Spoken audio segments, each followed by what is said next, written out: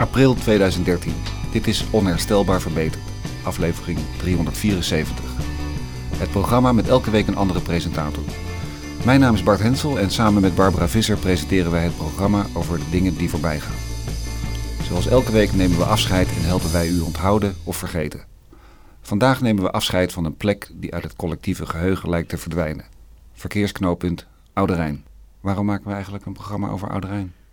Nou, het begon allemaal met de vraag van De Stem van West, webradioprogramma De Stem van West, om een programma te maken dat zich afspeelt op en rond Kanaleneiland in Utrecht.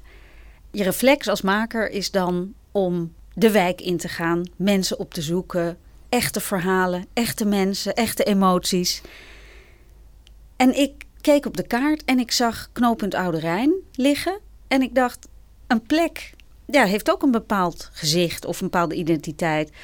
En het is zo'n plek die je eigenlijk al je hele leven kent en ook weer niet kent. Want het is nooit een bestemming geweest. Het is altijd op de radio en televisie geweest als een groot probleem, maar ook echt als een fenomeen. Ik vond het eigenlijk mooi om die plek bijna als een personage te beschouwen en die plek te belichten, want die verdwijnt uit ons collectieve geheugen. Oude Rijn, de plek zonder bestemming. Tegen 3:30 vanmiddag stond alle verkeer op en rondom het Oude Rijn volledig stop. Hoog op een viaduct in de doorgaande route Amsterdam-Den Bosch, minister Bakker van Verkeer en Waterstaat, die met enkele hendels de verkeerslichten weer op groen zette. Ja, mijn heren, als ik dus deze hendel overhaal, dan worden de verkeerslichten op de ruit ingeschakeld. Het groene licht gaat aan op de aanvoerwegen en het verkeer kan zich nu op het Klaverblad afwikkelen. En hiermee is dus het Klaverblad Oude Rijn geopend. Nou, dit is hoe het allemaal begon met verkeersplein Oude Rijn. En inmiddels is Oude Rijn het icoon van het moderne verkeersprobleem. Daar gaan we het over hebben in deze uitzending. Maar we kijken ook naar de cultuur van auto's, bestuurders en wegen. Dat allemaal op de moeder aller knooppunten Oude Rijn.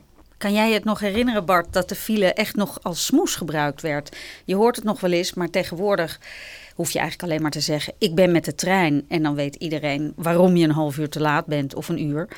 Maar ooit was de file echt de beste smoes die je kon hebben. Ja, ik heb zelf geen rijbewijs, dus ik heb hem zelf ook nooit gebruikt. Maar de file werd wel voorgesteld altijd als een soort van natuurkracht die je niet kon beheersen. Zoals een tornado of een windhoos. Kon er niks aan doen. Het stond vast, zeiden ze dan ook altijd. Het stond vast. Het stond vast en daarmee was alles gezegd. Ja, nou, we hebben een mooie sketch uit de jaren 60. Hier komt hij. Annie, dat schatje. Ja, je spreekt met mij. Zeg, ik heb een hele nare boodschap voor je. Ja, ik zit al minstens 3 kwartier met mijn auto vast op het circuit Oude Rijn. En ik heb niet het idee dat ik de eerste uren los kom. Nee, het is een enorme bende. Ja, ik had het kunnen weten, hè. Zondag en mooi weer. Had ik de trein maar genomen, hè. Zeg, ben je erg teleurgesteld? Ja, ik kan natuurlijk laat op de avond nog wel komen, maar je weet, het is morgen weer vroegdag, hè. Ja, vreselijk. Een kettingbotsing. 3 zover ik weet. 7 zware, nog een heel stelletje licht. Ja, zielig, hè. Ja, ik ga nog maar gauw kijken of ik niet een handje kan helpen. Ja, ik heb immers een tijdje geleden die EHBO-cursus gevolgd. Ja, goed. Dag Annie, dag schatje. En tot dinsdagavond dan, hè?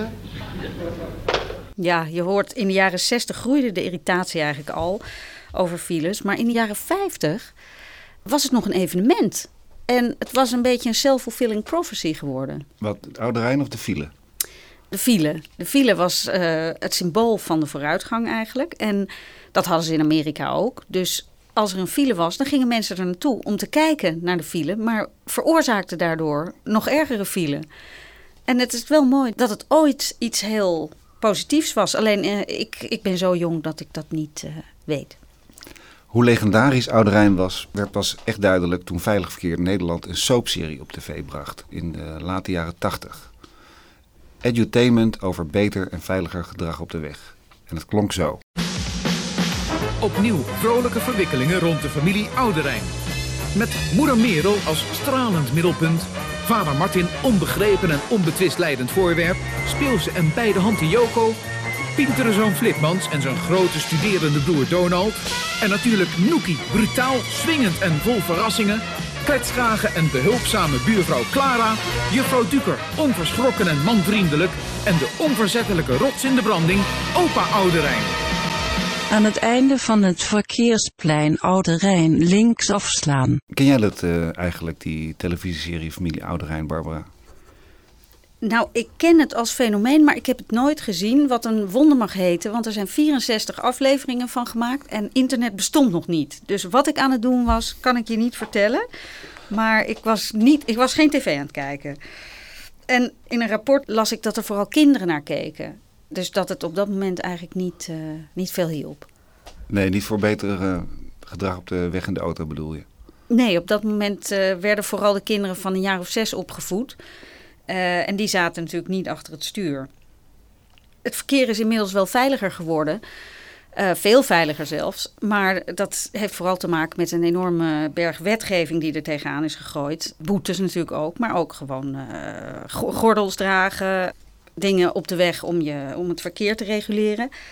En mensen houden zich daar ook redelijk aan. En dat heeft tot gevolg dat het een stuk veiliger is geworden. Maar daarnaast zien we ook een ontzettend groot narcisme op de weg. Mensen blijken veel meer dan vroeger de eigen rijstijl als bovengemiddeld te evalueren. Iedereen vindt zichzelf beter dan de rest van de weggebruikers.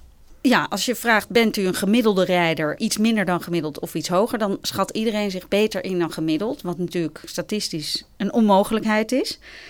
Iedereen denkt, als de anderen maar niet zo belabberd zouden rijden, dan zou het minder chaos zijn op de weg. Toch ook allemaal mensen die naar de familie Oude Rijn gekeken hebben. Dus wat het opgeleverd heeft? Misschien dat je als 6-jarige dat anders interpreteert. Mag ik u vragen, dames en heren, in de zaal, en ook fotografen en zo, niet fotograferen, want ieder klikje, ieder dingetje leidt ze af. Zijn Sie bereit? Ja. Ja? Ja. Sicher? Ja, alles klar. Ja. Die Wette gilt. Gaan we. Boom. Das kann nur der Rolls sein. Rolls-Royce Silver Shadow. Ja, Rolls-Royce Silver Shadow. Dit is misschien een mooi moment om Wim Oude-Wernink te introduceren. Wim Oude-Wernink, al 45 jaar een prominent journalist die zich uitsluitend bezighoudt met auto's en alles wat ermee te maken heeft. Absoluut geen Top Gear type die wedstrijden doet van of een auto harder kan dan een helikopter, maar iemand die zich serieus bezighoudt met de auto-industrie. Hij kan daar prachtig over vertellen en we vroegen hem naar het begin van het moderne verkeer op de weg. In 1955 reden er 270.000 auto's rond in Nederland. Maar er waren ook ontzettend veel verkeersdoden, 2000 per jaar. Dat was enorm. Het is ook zo dat de eerste files ontstonden. Oude Rijn is een symbool geworden, maar dat gebeurde ook op andere plaatsen in de Randstad. Maar het leuke was dat er zo ontzettend veel variëteit op het wagenpark was. Natuurlijk kwam daar de Opel Rekord en de Volkswagen Kever. Dat waren de auto's die eigenlijk het wegverkeer voor een groot deel bepaalden. Maar er waren tientallen merken. Er waren ontzettend veel Amerikaanse auto's nog. Dat was een erfenis van voor de oorlog, toen Amerikaanse auto's het meest populair waren. Die waren in de jaren 50 ook nog populair. Er waren allerlei Engelse auto's. Er waren allerlei merken zoals Borgward en Panhard die inmiddels verdwenen zijn. Het was voor de autoliefhebber eigenlijk wel een feest. Er was ook nog geen nauwelijks televisie. Echt, voor een hele hoop jonge mensen was het ook een droom, een auto. Dat is typerend voor de jaren 50 geweest. En 50 jaar later is de file zo algemeen aanwezig dat de ANWB er een punt van maakte om in ieder geval een symbolische daad te stellen. In 2008 proberen ze een filevrije dag te organiseren. We luisteren naar het tv-spotje.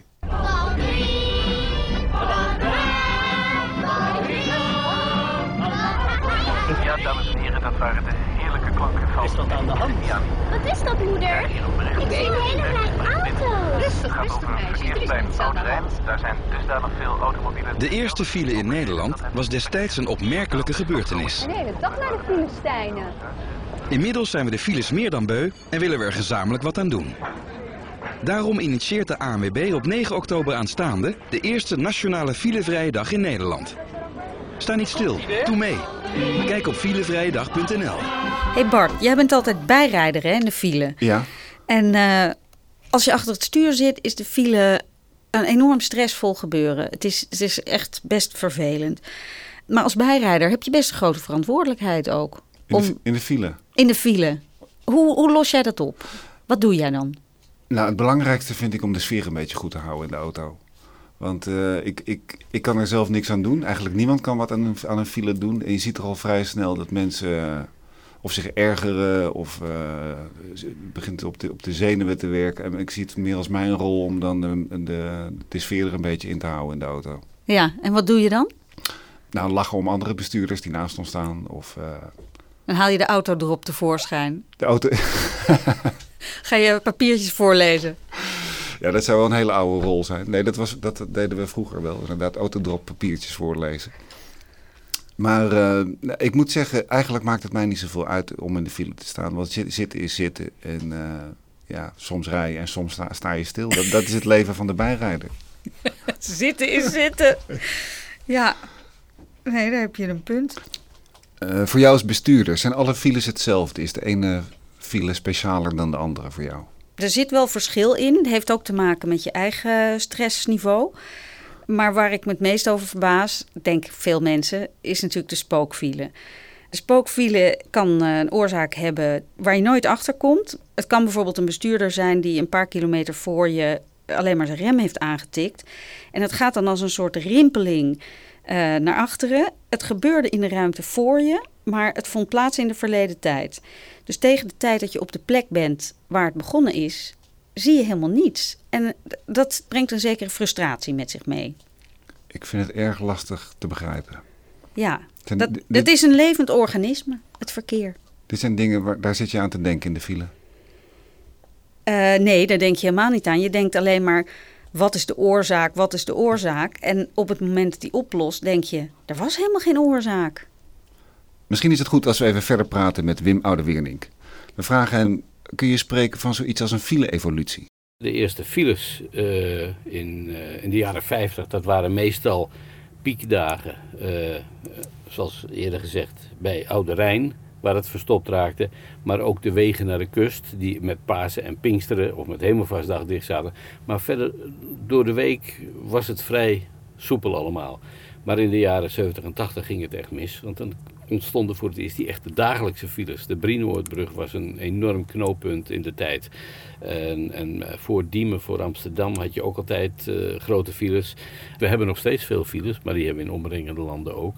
Maar Nederland is niet meer zo zwaar belast met een filedruk als 10 jaar geleden. Oh, wat verschrikkelijk. Een wereld zonder file. Zo jammer. Ik krijg een seintje. Er is telefoon. Met wie spreek ik? Hallo, je spreekt met Mariette van Pinksteren uit Naarden. Ik dacht, ik wil ook wel eens even iets anders vertellen. Want iedereen doet altijd maar heel negatief over files. En ik ben het daar gewoon helemaal niet mee eens. Voor mij is het altijd heel fijn, de file. Ja, het klinkt misschien heel gek, maar ik ben gewoon helemaal dan in mijn eigen wereldje. En ja, ik denk dat dat heel belangrijk is, zo'n moment voor jezelf. Weet je wel, dan kun je de rest van de dag ook beter aan. Dus jij bent er eigenlijk wel blij mee dat er veel files waren of nog zijn? Nou, ik zou het heel erg vinden als ineens al die files opgelost worden. Want dan mis ik dat rustpunt, snap je? Ja, en wat deed je dan zoal in de auto? Nou, eigenlijk niks dus. dat was het moment dat ik niks hoefde en dat niemand aan mijn kop zeikt. En dat ik gewoon voor me uit kan staren zonder dat iemand vraagt, goh, is er wat of zo? Of heb je dit nog gedaan? Nou, ik denk dat echt voor heel veel mensen het een moment is dat je daardoor de rest van de dag beter aan kan, snap je? Ja. Maar je staat dan wel gewoon in de file, je kan geen kant uit. Ja, maar ja, dat is dan ook weer het lekkere eraan. Ik bedoel, je zet muziek op. Weet je, als het buiten je is bepaald dat je geen kant op kan, dan hoef je je ook niet schuldig te voelen, snap je? Dan laat je het los. Ja, dan kan je er gewoon van genieten. Ja, en ben je daar uniek in, denk je? Nee, ik hoor dat van heel veel mensen. En ik hoor ook van heel veel mensen dat ze met angst en beven tegemoet zien dat ze niet meer dat uurtje 's ochtends in die file kunnen staan. Ik meen het echt. Jeetje, ja. Nou, dat is echt weer een heel ander geluid. Ja. Onverwacht. Ik denk dat ik niet alleen ben. Echt niet. Nee. Dus misschien kun je daar ook rekening mee houden. Nou, dat nemen we mee in de rest van het programma. Oké. Goed idee. Hey, bedankt voor het bellen. Oké, dag. Dag, dank u wel. Dag. So VW, ne? Ja, in der Richtung VW, Audi. Ja, welche? Müssen wir nochmal hören. Aber welche? Audi ist richtig. Nochmal langsam aufmachen. Ja, und wieder zu.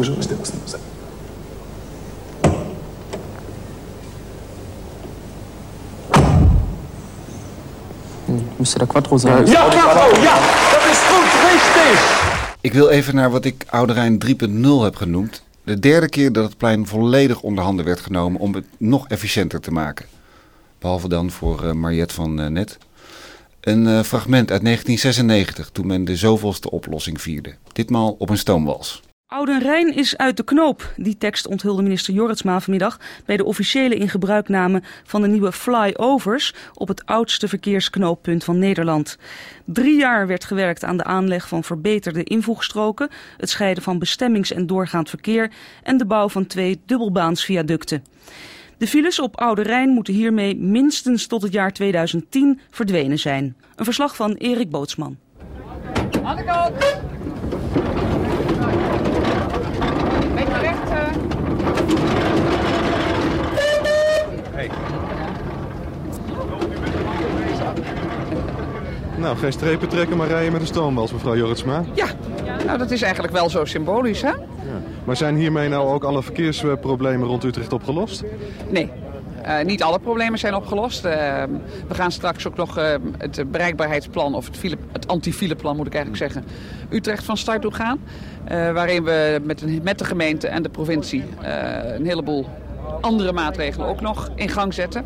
Allemaal kleine, hele praktische projecten die ervoor moeten zorgen dat we het probleem een stukje verder beheersbaar krijgen. Maar definitief oplossen, dat duurt nog echt een tijdje langer. Ja, tot 2010 zou het hier voldoende zijn. Ja.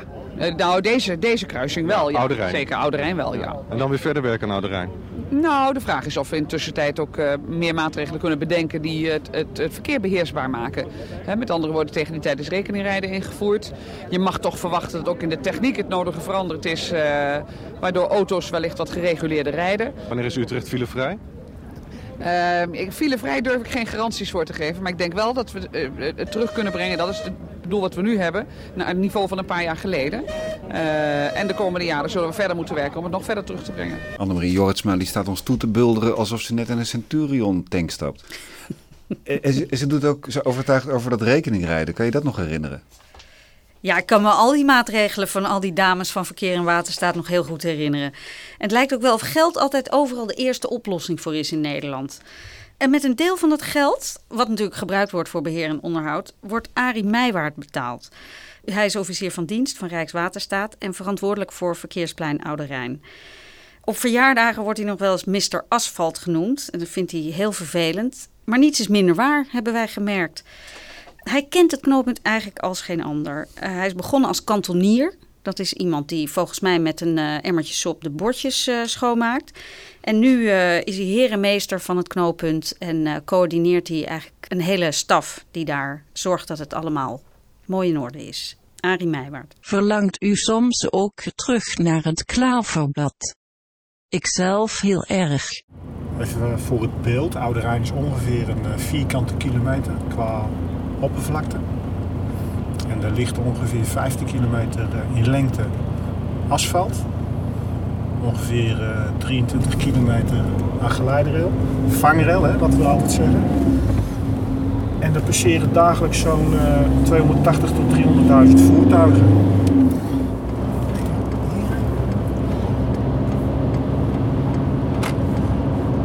Kijk, je ziet al meteen, nu begint knooppunt Oude Rijn. Dat is ongeveer de hoogte van 62,9. Richtingen van noord naar zuid. En je ziet meteen heel veel bossages, heel veel groen, rietvelden. Percelen waar best wel veel hout in zit. Ja, dat geeft voor de vogels en de natuur een bepaalde dekking. Maar het geeft voor de weggebruiker ook een rustig beeld. En ook dat is waar wij van Rijkswaterstaat oog voor hebben. De weggebruiker moet zich eigenlijk prettig voelen. Want ja, ergens zijn ze te gast op onze wegen. En dat moet geen rommeltje zijn. Men moet prettig over de snelweg kunnen rijden. En Oude Rijn draagt er zeker aan bij. Eén ding wat mij opviel is toen we hieraan begonnen. We reden naar knooppunt Oude Rijn, want we gingen het eens even van dichtbij bekijken. Ja, voor de research. Voor de research. Nou, de research was, kom Bart, we gaan in de file staan bij Oude Rijn. Nou, ten eerste, die file die konden we niet vinden. En ten tweede, Oude Rijn zelf konden we ook niet vinden. Nee.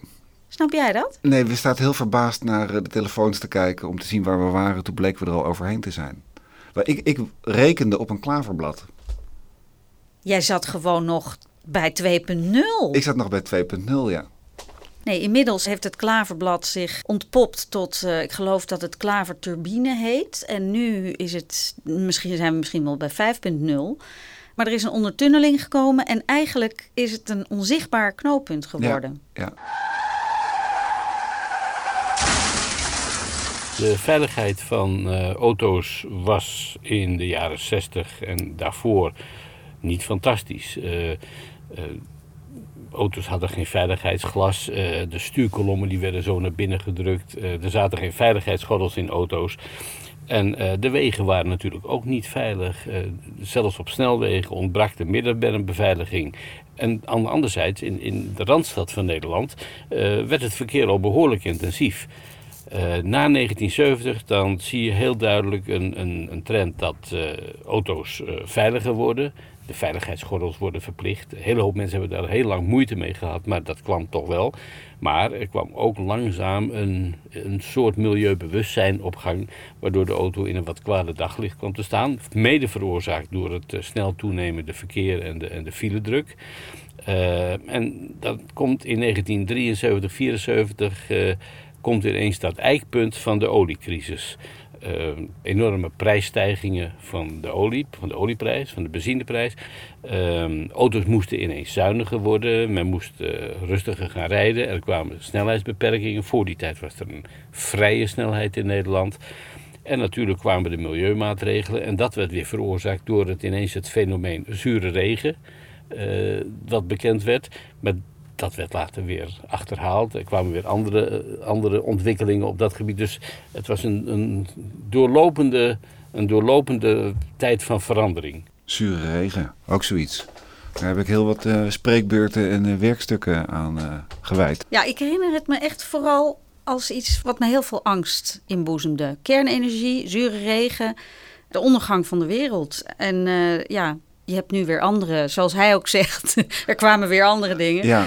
Ozonlaag, hockeystickgrafieken. Toch raar, hè? Aan autorijden is toch een soort van constante schuldfactor verbonden. Ik bedoel, we doen altijd iets verkeerd. Als de zure regen is opgelost, dan is de ozonlaag. Er zit wel een kern van waarheid in. Maar die zure regen, dat was iets wat gewoon uit de lucht viel. Ja. En wat vrij direct afnam op het moment dat de motoren schoner werden. Ja. Maar die ozonlaag, dat is een groter ding, hè? Ja, dat is bijna apocalyptisch. Daarvan hebben we nu ook al te horen gekregen dat het nooit meer te stoppen is. Dus eigenlijk, wat maakt het uit? Een soort onomkeerbaarheid zit erin. Ja. Ja, dat is misschien ook wel enger, maar het is ook verder weg op een bepaalde manier. Ja. Je hebt niet het gevoel dat je er zelf veel aan kan doen. Behalve niet in een Hummer rijden. Geen vlees eten. Roemen bitten. Koppen dicht bedoel ik. Stil. Doodse stilte. Daar gaan we, hè? Oh. Hoe gaat het kring open? Gaat het ding open? Oh, zo. Ja. Sorry. Mach mal auf. Ferrari. Also erstmal Ferrari. Aber welcher? Wir haben zwei. Nochmal. Nochmal?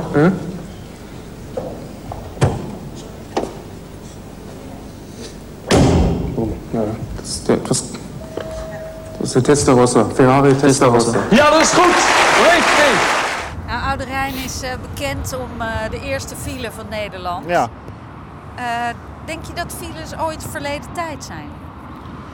Nou, dat is een hele lastige vraag. Voor mijn gevoel heb ik het idee niet. Maar wat de laatste tijd nu wel aan de orde is dat er een bijzondere afname is van files in heel veel gebieden. In Utrecht ook hebben wij, ik meen zelfs meer dan 30% minder file ten opzichte van 2 jaar. Dus dat is nog niet eens zo lang geleden. Het getal is een beetje fictief, maar ik dacht dat het tussen de 25 en 30% was. En de verbredingen die wij hebben toegepast, die leidt ertoe dat er minder files zijn. Oude Rijn hangen hier en daar ook camera's. En die overlappen elkaar. Oh, kijk, daar zie je er een. Zie je? Tussen de bomen door? Ja. Nou, en dan heb je boven het kunstwerk moet er nog ergens... Oh, daar hangt er een. Hier. Wat is een kunstwerk? Ja, dat is eigenlijk een viaduct. Wij noemen dat een kunstwerk. Is Oude Rijn ook een kunstwerk? Op zich wel. Als je er overheen vliegt, ik heb die foto's gezien. Je ziet gewoon al die lussen. Het is gewoon één grote tekening.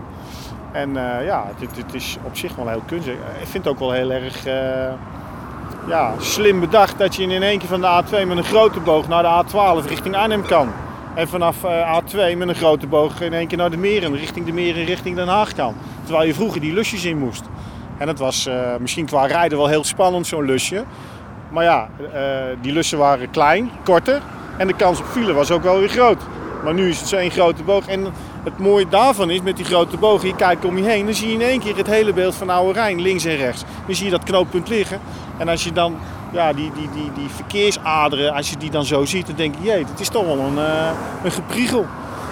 Wel netjes gemaakt en goed bedacht. Hey Barbara, jij houdt van autorijden. Wat is nou de allermooiste auto waar je ooit in hebt gereden? Ik weet niet eens of ik wel eens in een Citroën DS heb gezeten. Maar vast wel. Ik denk dat dat wel de mooiste auto is. Ja? Ja. Waarom is dat jouw mooiste auto? Ja, ik had zelf als eerste auto een Citroën BX. En die vind ik nu heel mooi, maar die vond ik toen ongelooflijk lelijk. Maar die reed wel heel lekker. En dat was wel een reden om erin te rijden. Maar de mooiste auto, ja. Dat blijft een droom. Ja? Ja, denk ik wel. Het grappige is dat je toch, dat heeft ook een beetje met geld te maken, maar dat je je auto een beetje bekijkt als iets wat, het is bijna een kledingstuk. Dus iets wat toch ook wel je identiteit ook wel voor een deel bepaalt en toont. Over die SUV's, die panzervoertuigen en dan met name de Hummers die alweer een beetje uit de gratie zijn. Maar ik wou toch even, omdat het radio is, even de Hummer laten horen.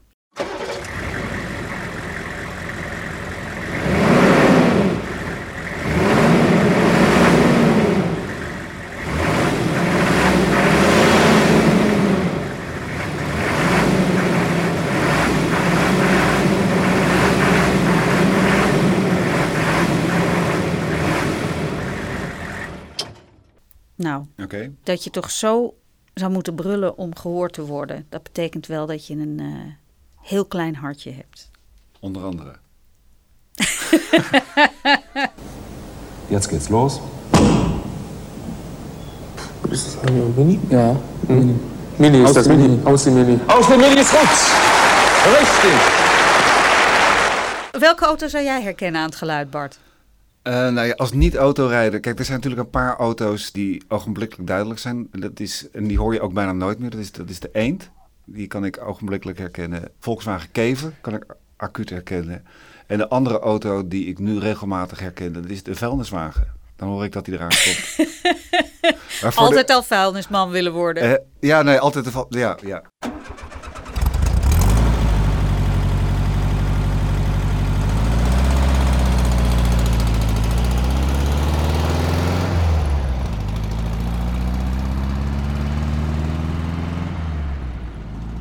Vind jij de Kever een mooie auto? De Kever die staat eigenlijk in zijn vormgeving los van ieder oordeel over mooi en lelijk. Ja, het is bijna een huisdier. Het is gewoon, de Kever is gewoon een kever. Op een gegeven ogenblik begon het natuurlijk wel belangrijk te worden hoe een auto eruit zag. Ik vroeg het aan Wim, die zelf een echte Lancia-man is, hoe het verder ging met het ontwerp van auto's. Design begon een rol te spelen in de jaren 70 en begin jaren 80. Waren het nog een beetje hoekige auto's. De karaktervolle auto's uit de jaren 50 en 60 die waren verdwenen met hun eigen vormgeving, want dat was niet meer mogelijk. Aerodynamica kwam in zwang om auto's zuiniger te maken, maar ook de uitrusting, accessoires als elektrische ramen, afstandsbediening voor de portieren, die kwamen langzaam opzetten. Airconditioning, automatische transmissies, dat kwam pas wat later, maar er kwam een soort luxe gevoel.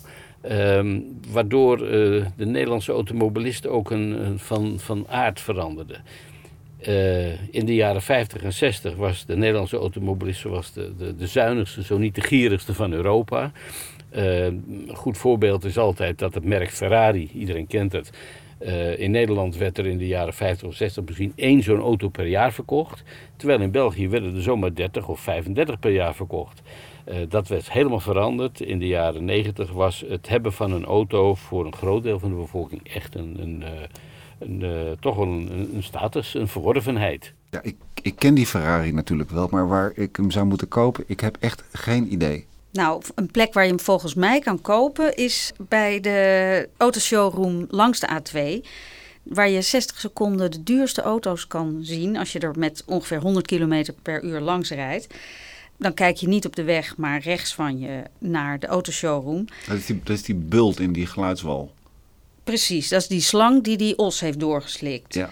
Wat ik zelf een hele mooie metafoor vind van de architect Cas Oosterhuis om het begrip opstopping uit te beelden zo langs de snelweg. Ik weet niet of hij dat in gedachten had, maar zo ziet het er voor mij wel uit. Wij zelf stonden even verderop met Arie Meijwaard op het gras van Oude Rijn naar het klaverbladvormig meertje te turen. En tot onze verbazing vertelde hij volop over de ongerepte natuur op deze drukste plek van het dichtstbevolkte land ter wereld. Knooppunt Oude Rijn, Nederland. We staan te bidden boven de snelweg, want in die middenberm dan wemelt het van de muizen. Nou, hoe ze daar komen, dat snap ik ook niet. Maar die valk die valt en die valt precies met zijn vleugel op die vangrail. Ja, dat geeft niet mee. Nee. Dus die brak zijn vleugel. Dat vond ik zo zielig. En ik heb toch maar gevangen. Ja, je mag bij ons de rijstroken niet oversteken. Maar ik had zo te doen met dat beestje. Dus ik heb dat toch maar even gedaan. En dan heb ik hem meegenomen. Nou, toen beet hij nog. Ik denk, ja, dat is ook even lekker. Maar goed, het maakt mij niet uit. Hij is gered. Want ja, ik heb zeg maar even zijn broertje opgezet aan de muur hangen bij ons. Ik zeg, ik wil jou er niet bij hebben. Dus heb ik hem maar naar Soestekken gebracht. En daar hebben ze hem opgebracht. Hij zei, die gaat weer vliegen. Die gaat echt weer vliegen. Ik zei, nou, daar was ik wel blij mee. Hij had een mooie breuk, zoals het heet. Ik zei, nou, ik had het liever niet gehad, maar goed. Ja, en anders was hij bij de opgezette beesten gekomen. Ja, maar dat is alleen maar... Kijk, ik had het liever niet gehad. Ik had het liever gehad dat ze gewoon rond hadden gevlogen. Maar ja, er gebeuren gewoon dat soort ongevallen. Kijk, dat gebeurt met mensen ook. Ik kom ook wel eens bij ongevallen, dan zijn de doden te betreuren. Ja, ik vind het vreselijk, maar het gebeurt nou eenmaal. En dat is met dieren ook zo. En het is ja, zo'n torenvalk. Als je hem van dichtbij bekijkt, hoe mooi die is, die tekening die erop staat. Je kan het ook aan mensen en bezoekers, jullie zijn geweest, je hebt het gezien. Dan kan je van dichtbij zoiets zien. En dat is dan... aan de ene kant vind ik het jammer dat hij dood is, maar aan de andere kant, hij wel op Oude Rijn heeft hij gevlogen. Ja, dat is dan ook wel weer leuk. Toch? Hij is wel op Oude Rijn gevlogen. Ja. Dat kan niet iedere torenvalk zeggen. Hey, we gaan terug, want jij moet ook terug. Ja. En die wind die steekt echt op nu. Ja. Nu rechtsaf slaan om reservaat Oude Rijn te verlaten. Meteen linksaf slaan voor Papendorp. Er is eind jaren 90 toch wel een druk op de industrie gekomen en ook een zelfbewustzijn van de industrie dat er iets gedaan moet worden aan brandstofverbruik. De broeikasgassen, het fenomeen daarvan, het probleem daarvan werd zo langzamerhand onderkend. In Japan is toen door Toyota eigenlijk de grote revolutie begonnen. Door een nieuwe techniek, een hybride techniek, een combinatie van traditionele aandrijven, van verbrandingsmotoren en elektrische tractie te combineren voor een betere benutting van de energie. Daar is heel erg om gelachen toen, maar uiteindelijk is dat toch de richting van de industrie geworden. Dat is natuurlijk een hele bijzondere situatie dat je enerzijds langs snelwegen geluidswallen bouwt voor auto's die in de toekomst misschien niet meer te horen zijn. Ja, stel je voor, we rijden allemaal elektrisch en eindelijk is de herrie dan opgehouden. En heb je zo weer 3.500 verkeersdoden, zoals in 1970. Maar dan om een hele andere reden. Je kunt niet meer op je gehoor afgaan in het verkeer. Dat is toch een reëel gevaar. Omdat die auto's stil zijn, worden ze levensgevaarlijk. Ja. Ik weet dat er al een soort van ringtones voor auto's ontwikkeld worden. Elke auto krijgt zijn eigen stem. Krijgt zijn eigen sampletje. En autofabrikanten zijn daarmee aan het experimenteren. Inderdaad om te zorgen dat het gevaar van de stille auto dat verholpen wordt. Ja, ik heb wel begrepen dat het niet alleen gaat bij de autofabrikanten om het gevaar, maar ook omdat auto's wel degelijk een eigen identiteit geeft, ook het geluid. Ja. Het is een groot deel van de sfeer misschien die eromheen hangt. Ja, ik zie allemaal doemscenario's voor me. Een soort van rijdende... Noem er eens één. Nou, van die rijdende boomboxen, waar gewoon mensen gewoon de top 40 gaan zitten draaien. Ja, boomboxen, daar ben ik dan weer een enorme fan van. Ja, ik heb er zelf geen, maar ik vind dat fantastisch. Nee, maar niet elke boombox, daar komt Stravinsky uit. Weet je, we moeten... Klaverblad Oudenrijn is opgelost, er staan geen files. We gaan langzaam naar het einde van het programma toe. Misschien is het goed om af te sluiten met een blik op de toekomst. Wim Oude-Wernink volgt ook de toekomstvisies van de auto-industrie. Wat zijn nou de belangrijkste veranderingen die we de komende jaren gaan zien? Ik denk dat een paar zaken voor een toekomstig beeld van het automobilisme en de mobiliteit genoemd kunnen worden. Ten eerste de elektrificatie van de aandrijving. Op wat voor manier dan ook. Wat net zo belangrijk is het gebruik van de auto. De jongere generatie is niet meer a priori uit op het hebben van een auto, het bezit van een auto. Ze hebben een aantal prioriteiten en als het een niet kan, dan laten ze het andere vallen. En in Japan is al duidelijk dat er hele grote groepen zijn die in grote stedelijke agglomeraties geen nieuwe auto kopen. De part-time auto, het part-time bezit of de deeltijdauto die je met anderen deelt, dat gaat de komende 5 tot 10 jaar een grote vlucht nemen. Daar gaat een hele hoop in gebeuren. Dat is een van de belangrijkste ontwikkelingen in de toekomst, nog meer dan de aandrijfsystemen. Dus van bezit naar gebruik dat is de boodschap die bij alle autofabrikanten op het bureau ligt als het gaat om het bedenken van toekomstige concepten. Jetzt. Jetzt mal aufmachen. Ja.